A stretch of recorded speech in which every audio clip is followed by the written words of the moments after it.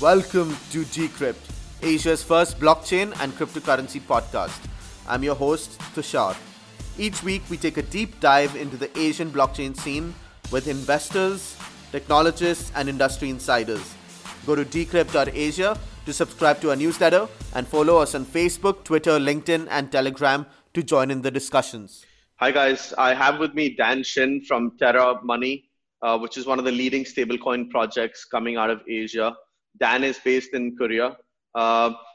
In line with what we're trying to achieve at Decrypt Asia, where we cover the leading entrepreneurs, investors, technologists, service providers, and thought leaders from this industry, we thought it would be a good idea to interview Terra as one of the leading stablecoin projects, as I mentioned. It's also a very opportune moment because I know the podcast is going to go live in a week or two. But Dan, congratulations on going live with the mainnet. I know it happened just an hour or two ago. Thank you. Super exciting.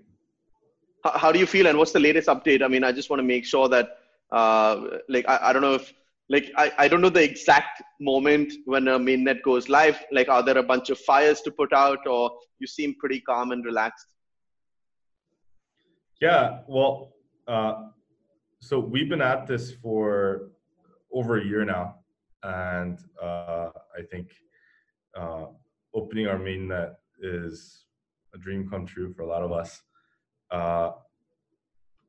Don't get me wrong, I think a big part of the team is putting out fires and answering questions and dealing with validators, but I'm in good hands with our team, so hopefully I can be calm and ready for you. That's awesome. So there's different kinds of stable coins that have cropped up. There's different strategies and paths that different stablecoin projects have taken. There's fiat collateralized stable coins. We have USDT, TUSD, Paxos. There's crypto-backed stable coins. And again, with different degrees of centralization versus decentralization. You chose to go down the algorithmic route. Could you tell us a little bit about Terra and also your thought process in terms of, or your decision-making process in terms of choosing to go the algorithmic route? Yeah, as you mentioned, there's many ways that you can create a stable coin. For us, we thought the ultimate goal of a currency is to become widely adopted, so become exchangeable with just about any goods or services that you want in your life. And in order to do that, you need to incentivize users to want to use it over the incumbent options that they have. So there's really two benefits I would highlight at a high level. The first is if you create a fiat collateralized stablecoin, it's obviously easy to design, but at the same time, it's highly centralized and no different from digital points or e-money that you've used in the past. So we thought having a decentralized and transparent stablecoin is the next generation of or the evolution of e-money into a stablecoin. The second is if you have to store every last dollar of your collateral in fiat in your bank, then it's not the best use of your resources. So if you're able to wean down from your fiat collateral, and if you're able to use that resource to incentivize users, say in e-commerce in the form of discounts or kickbacks, so that you would choose this over credit cards, you would choose this over your existing wallets, then we thought that would be a much formidable player from a user acquisition perspective. Sure. So there are two key aspects of features to your stablecoin, and one is pretty obvious, price stability, and the other that you keep mentioning on your website and your white paper is that you're growth-driven or trying to drive real adoption. And I want to dig into both. So let's start with price stability. You mentioned that you have elastic contraction, expansion of supply to maintain stability. Could you explain in a little bit more detail in terms of how your stability mechanism works? Yeah, quite simply, there's a price oracle, and if the price of Terra falls below the peg, then we contract the supply of Terra so that the price gravitates back up. If the price of Terra goes above the peg, then we expand the supply and dilute it so that the price would creep So, back so, up. sorry to jump in, but how exactly do you go about contracting and expanding the supply? So expanding the supply is, I would say, not very difficult. So we could, print more Terra and distribute that to the open market, and that would accomplish the goal. The difficulty is with the contraction side of things, and that's why we have a second token called Luna, which serves as a collateral to Terra's economy.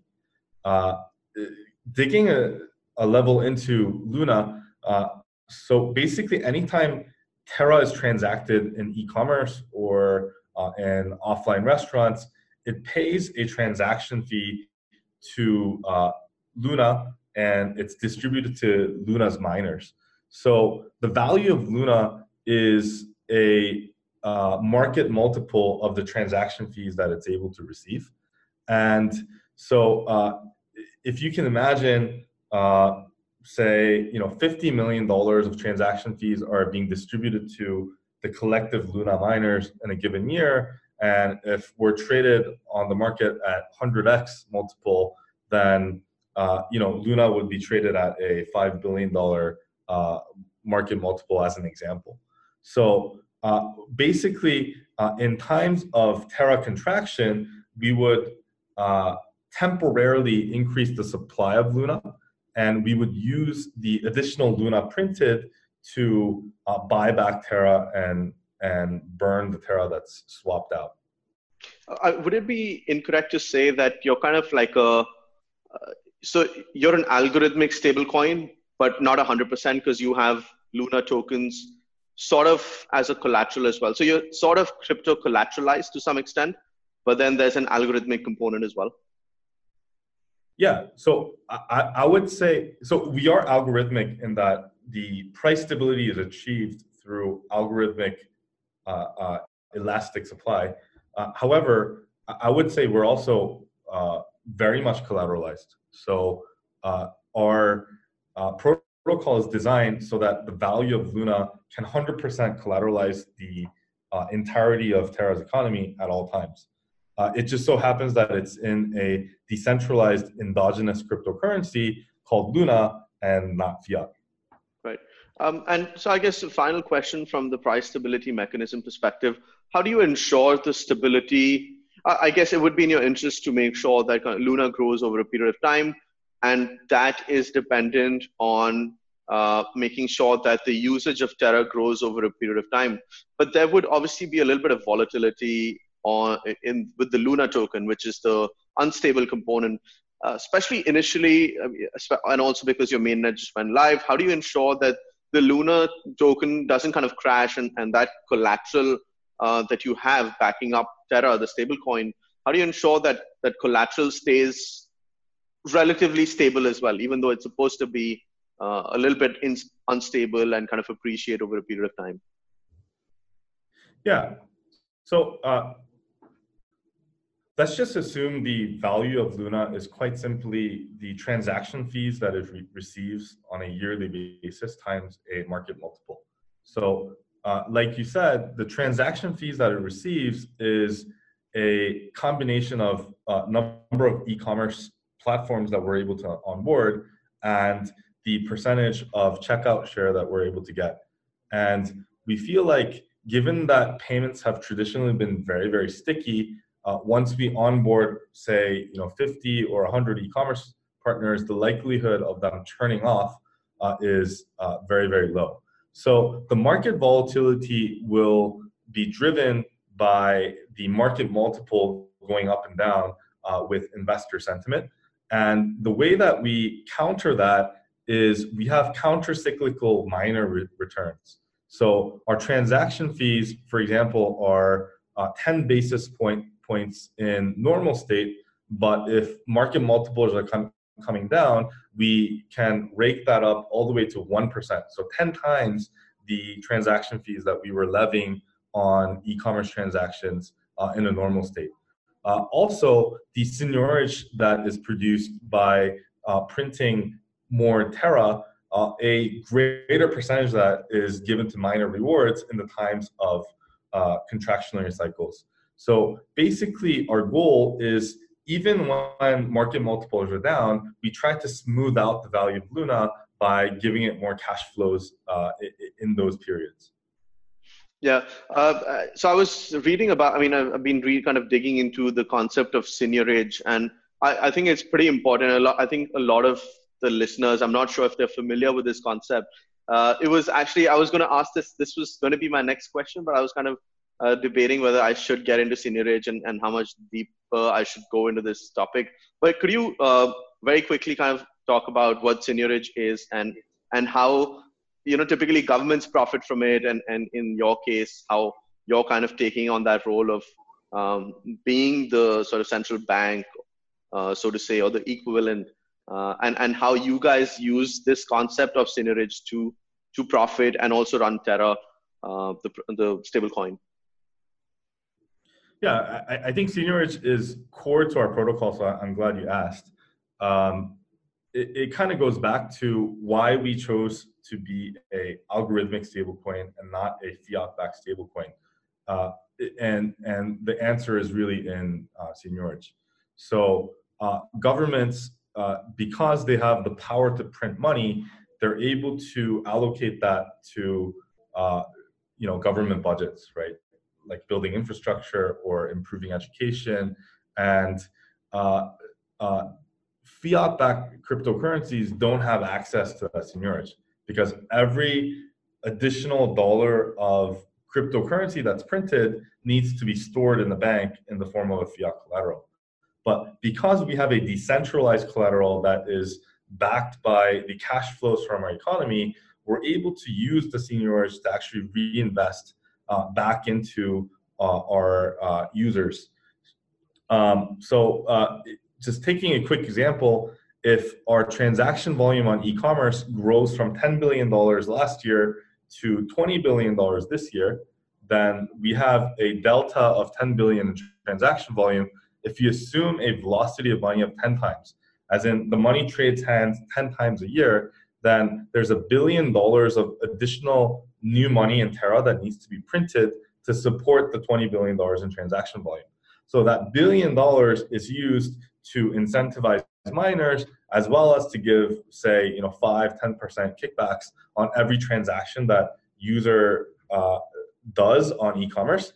And because we're able to give those kickbacks, more users are encouraged to use Terra, and our checkout percentage or checkout market share on e-commerce should grow over time. Yeah, I guess I think, and that's a good point about how an algorithmic stablecoin can be, over a period of time, a lot more scalable than something that is collateralized by fiat. Because, like you rightly pointed, if you have a fiat collateralized stablecoin, then for every unit of stablecoin, you need to have dollars in the bank, and so there's only so much scalability that you could have. So I think that's a great point. What I want to jump into next is, you mentioned e-commerce companies, and I know that's your go-to-market strategy as well. You're known to be having one of the strongest plans in terms of going to market. Could you talk a little bit more in detail about that? Yeah, I think the go-to-market strategy really stems from my personal background as an e-commerce entrepreneur. So prior to starting Terra, I spent about 8 years leading one of the largest e-commerce platforms in Korea.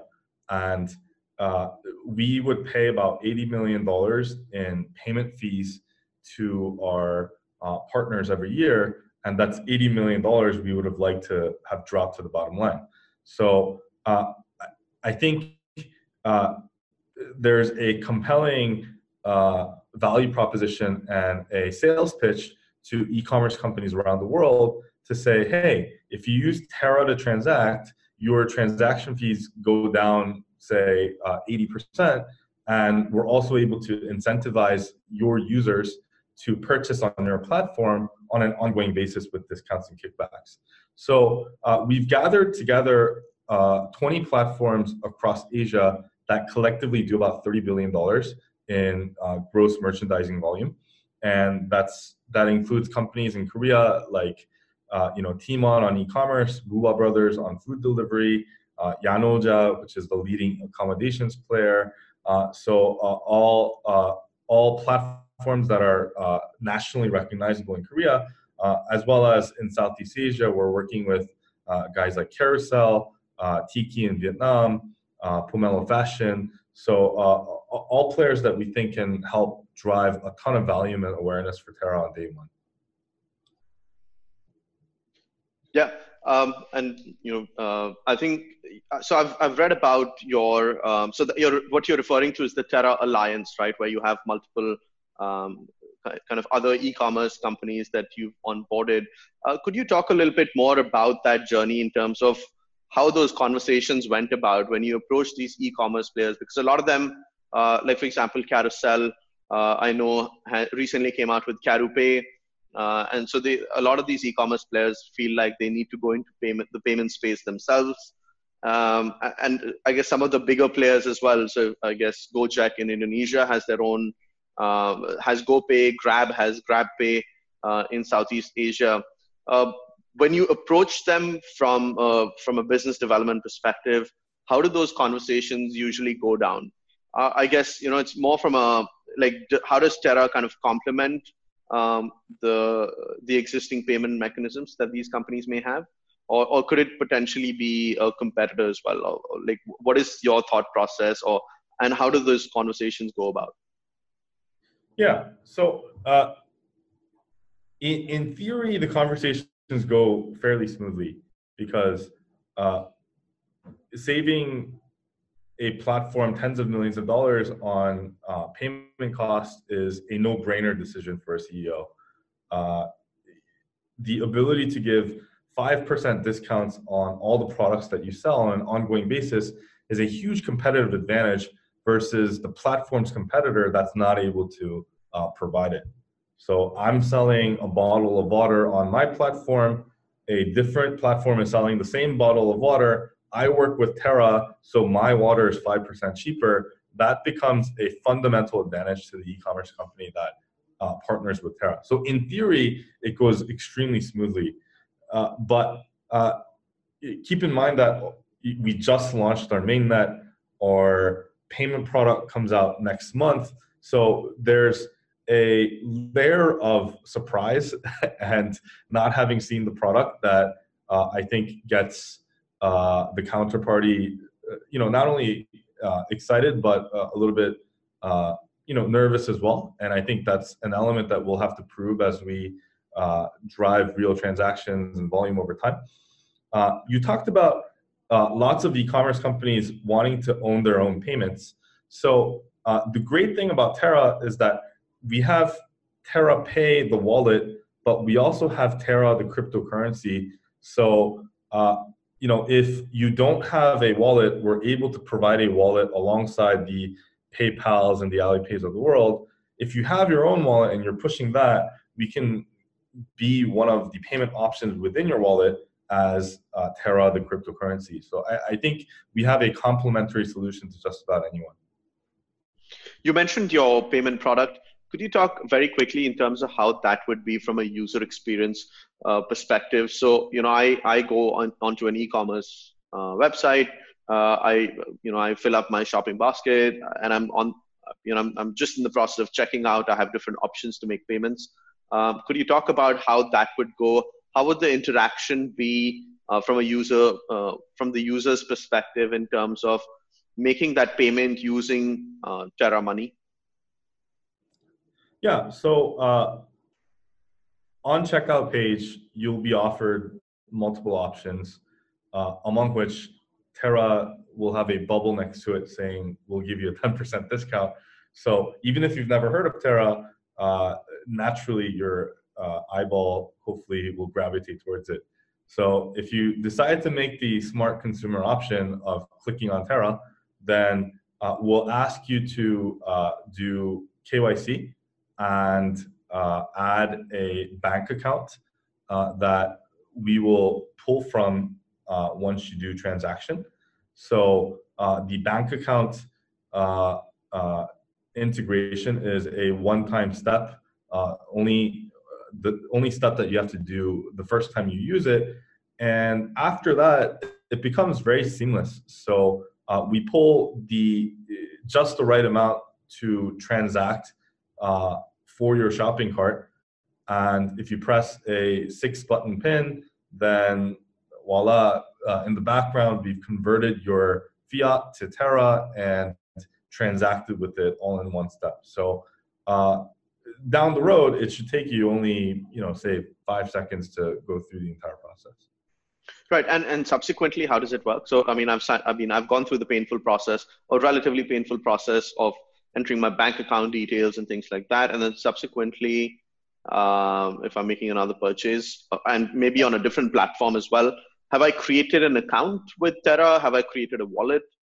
You have, yeah. So you have. So all subsequent payments, all you need to do is click Pay with Terra, confirm the amount that you're paying, put in your 6-digit code, and you're done. Right. Okay. Yeah, I guess that does sound good. I mean, especially in and that your target market is Asia. You've mentioned Southeast Asia as one of your focus geographies as well. And I think people, maybe not so much in Singapore, but especially some countries neighboring Singapore, are extremely, extremely price conscious. So having a 5% cheaper rate would definitely be a good incentive mechanism. I want to jump. We've talked about the price stability mechanism. We've talked about your go-to-market strategy. I want to dig a little bit into your tech stack. I know you built on Tendermint, and Cosmos went live yesterday as well. I guess that tokens were released. Their mainnet kind of went live a little while ago. Tendermint in general has been getting a lot of projects are looking to build on Tendermint. Could you talk a little bit more about your experience interacting with the Tendermint team? How was it to build on top of their platform? And things like, I know you have your own protocol, so to say, with its own validators. How easy was it to, first of all, create this protocol, and also, attract these validators to validate for your chain? Yeah, so I think first and foremost, we needed our own chain in order to facilitate very, very fast and scalable payments. I think, for example, Ethereum would not have been a ideal partner from that perspective. And second, we needed the mining activity so that we're able to pay the transaction fees as mining rewards. So I think those were kind of the considerations that went into building our chain. We've really reviewed, just about any chain that we could get our hands on, and of them, we thought Tendermint had the flexibility and the scalability that was required to support our technology, as well as they've been around for quite a bit. So I think during the several years that they've been developing, they have many features that we can really pull from in order to supplement what we're trying to do. So in the process, the Tendermint guys, the Cosmos guys, were quite busy launching their mainnet as well. But nonetheless, they were extremely supportive in helping Terra get up and running. And we look forward to just a deep collaboration with them moving forward as well. And as far as validators go, so I know you made an announcement. I think it was very recently. You have 30 validators within your ecosystem. Could you talk a little bit more about how that process went about convincing these different stakeholders to come and validate transactions within your ecosystem? So I'm not sure if there's much to talk about there, because the 30 validators all joined in a matter of 24 hours. Okay. I would say. Are they the biggest investors as well? Is that I mean, do they have the biggest kind of stake in Terra also? So I would say the validators are one of two buckets. Yeah, sorry, I just lost the. Can you hear me? Yeah, I hear you. Yeah. Okay. Yeah. So the 30 validators, they fall into one of two buckets. So I would say about half are investors. So guys like Arrington or Polychain that made an investment from early on are joined in as validators. The other half were active validators in the Tendermint ecosystem. So they were quite used to how Tendermint's chain worked and how their validation worked. And they naturally came over and were excited about working with Terra as well. Okay. I think one of the things that doesn't get talked about enough, but is a huge challenge is regulatory compliance when it comes to stable coins. We've seen other algorithmic stable coins, such as Basis, actually return money to their investors. What was your journey like from a regulatory compliance perspective, and what were the steps that you had to kind of take to make sure that you stay compliant in all of the jurisdictions that you were planning to operate in? Yeah, so I think there's many layers of regulation that we need to be concerned about in various jurisdictions, and I don't want to bore people with the entire menu of things, but I think the critical issue that Basis fell into was around securities.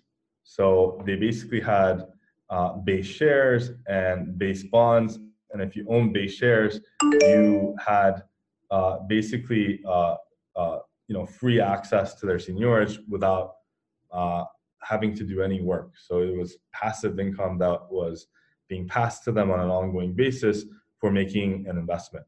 So I think we thought very deep about what would entail a utility token. And for us, that's why we created Luna and the chain that supports it, and a ecosystem of validators that are mining and validating our transaction.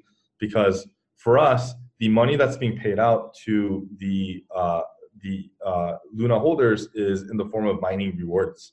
So I think there's topics like this that are kind of in the gray area or undefined that we need to do very detailed review of and navigate in a very wise way. Yeah. So I think, and I guess this is, jumping from sort of one topic to another, and we've talked about your go-to-market strategy as well. And on one hand, you have Terra Alliance, where you have some of the more sort of quote-unquote traditional e-commerce players that you've tried to partner with in terms of doing BD for Terra. But on the other hand, you're kind of targeting some of the more crypto native companies in terms of partnerships as well. So you've partnered up with Clayton, which is Kakao's. Kakao is one of the leading companies in Korea, and I think no one can exist in Korea without having to go through one of Kakao's services. Huge market penetration as well. But beyond that, in Vietnam, you have partnered up with Tomo Chain. You've partnered up with Ontology in China. Could you talk a little bit more about what your thought process is in terms of some of these partnerships, more from a crypto native perspective? Yeah, I think the logic is quite simple. We've gotten inbound requests that many chains and the applications on top of them require stablecoin to facilitate their economy. So for us, part of the decision to build on top of Tendermint is their aspiration to build a cross-chain platform. And For us, being a stable coin on top of a cross-chain platform, the ability to provide cross-chain stability mechanism is an exciting opportunity for us. So if a application on top of Clayton requires a stable coin, we're able to provide that. If application on top of Tomo Chain requires that, we're able to provide that as well. So we've been talking to these chains about becoming the de facto digital money for their ecosystems. Yeah, I think that's super exciting. I mean, personally for you, before we wrap up, what are you most excited about? Any key developments to look forward to? I know we've already witnessed kind of a very significant development with you guys going live today, or any message that you want to get out before we end this interview? So I think Terra's kept a lot of things under the hood for a while. But with the launch of our mainnet and with the launch of our payment product next month, I do truly believe we will be driving, tens of millions, if not hundreds of millions of dollars of transaction volume in a very short amount of time. So hopefully it's one of the first examples of real customers across Asia actually benefiting from a blockchain or cryptocurrency project. And even the non-believers of blockchain can point to Terra and say, hey, I'm saving a ton of money because of Terra. So we constantly stress mass adoption. We constantly stress everyday use cases, and that's what our mission's been about. So I think we're kind of at the last mile of opening up the curtains, and so watch out for our payment product launching in May. Awesome. Yeah, I'm super excited to use it as well. I know you want to be pretty active in Singapore also, and I'm super excited to be using your payment product once it's out. We'll obviously keep our audience posted on when that goes live, and see real world adoption. We keep talking about use cases, and hopefully that works out pretty well. Dan, thank you so much for taking the time to come speak with us. It was an absolute pleasure to have you on. If you enjoyed this episode, please subscribe to this podcast on iTunes, Google Play, SoundCloud, or wherever you listen to podcasts. Like us on Facebook, Twitter, LinkedIn, and Telegram, and subscribe to our newsletter on decrypt.asia. This is your host, Tushar. Thank you for listening.